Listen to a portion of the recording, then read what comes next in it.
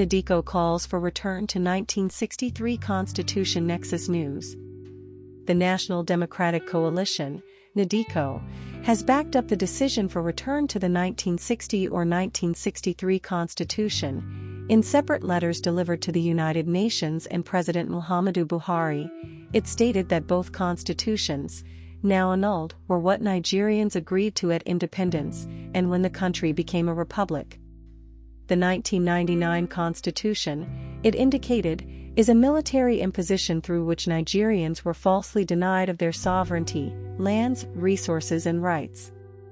NADECO General Secretary Ao Opatakin, in the letter, stated that NADECO's demand came up as a result of the alleged nepotic, ill-treatment, inequitable and unjust nature by means of which the president and his government had ruled Nigeria.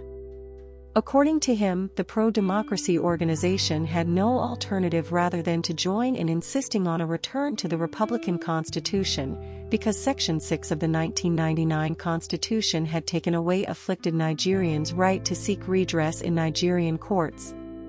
There have been growing demands by several Southern groups for constitutional reform following rising insecurity and the president's perceived mismanagement of the country's diversity, particularly his view on the solution to the farmers-herders crisis.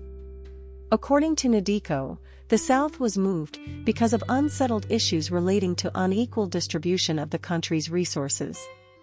It added that out of the total of 360 House of Representatives members, the South has 169 members, while the North has 191 members.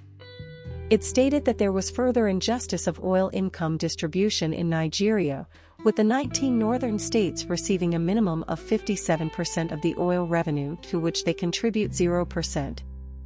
According to NADECO, the remarkable Nigerians, ethnic nationalities leaders agitating for a return to a federal constitutional governance under the Independence Constitution as negotiated by our founding fathers and upon which we Nigeria sought membership of the United Nations were not Nigeria's foe, rather wanted the best for the country.